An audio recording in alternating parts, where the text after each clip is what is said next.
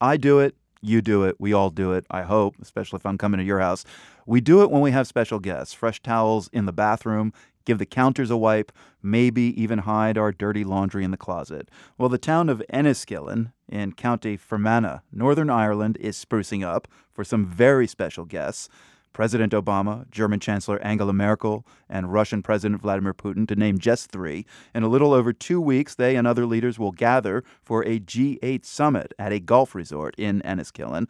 And as the date approaches, the cleanup is moving into high gear. It includes new coats of paint on houses, tidying up lawns, and putting up fake storefronts on shuttered businesses. Irish Times reporter Dan Keenan visited Enniskillen and saw the cleanup process. Describe these fake buildings, first of all. What do they look like? These are basically empty shops that are being now made to look as if they are thriving businesses. And they've done that in a very clever fashion indeed. How do they do it? What they've done is they have filled the shopfront window with a picture of what was the business before it went bankrupt or closed. In other words, grocery shops, butcher shops, pharmacies, you name it. They have placed large photographs in the windows that if you were driving past and glanced out the window, it would look as if this was a thriving business. It's an attempt really by the local authority to make the place look as positive as possible for the visiting G8 leaders and their entourages. And it's really trying to put a mask on a recession that has really hit this part of Ireland really very badly indeed.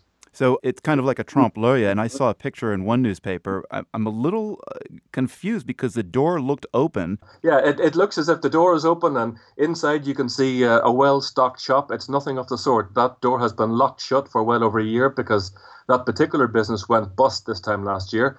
And that is an image to make it look as if everything is normal in the town and in the county, but unfortunately it's not. The county of Fermanagh has suffered terribly as a result of the credit crisis and the resulting recession. How are the citizens of Enniskillen kind of reacting to this? It's kind of not very funny, is it? It's not funny. We're inclined to take a very light-hearted look upon it, but the residents of this part of the world are looking upon the arrival of the G8 positively because at the end of the day, it's not often that you have the eight wealthiest and most powerful leaders on earth visiting your part of the world. But on the other hand, they are a little bit skeptical of really very shallow attempts like this to try and make the place look better than it actually is. They would rather that it was an honest attempt to promote Fermanagh in its most positive light, and really they would prefer if these problems were not masked in the way that they are. Where's the money coming from for all these very accurate looking photographs of meat and other things for sale? This is one big initiative really stemming from the Foreign Office in London. This is David Cameron's gig. It's his invitation, it's his decision to host the G8 in County Fermanagh, which is, don't forget, part of the United Kingdom. It's also on the island of Ireland. It's in Northern Ireland. But he will be the hosting head of government, and it's his say-so.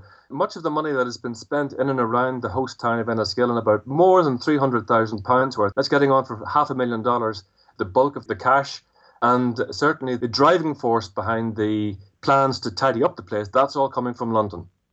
Well, Dan, you and I are talking about these fake storefronts. Other news outlets are talking about it. Presumably, the leaders in their limos will know that that butcher shop they see on their drive to the resort is not real. Do you think some Irish, some people in Enniskillen are hoping that the leaders realize that it's fake and will understand just how bad things have gotten there?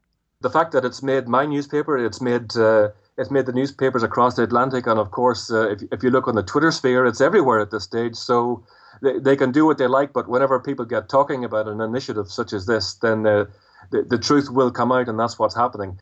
Irish Times reporter Dan Keenan speaking with us from Dublin. Thank you, Dan. Thank you.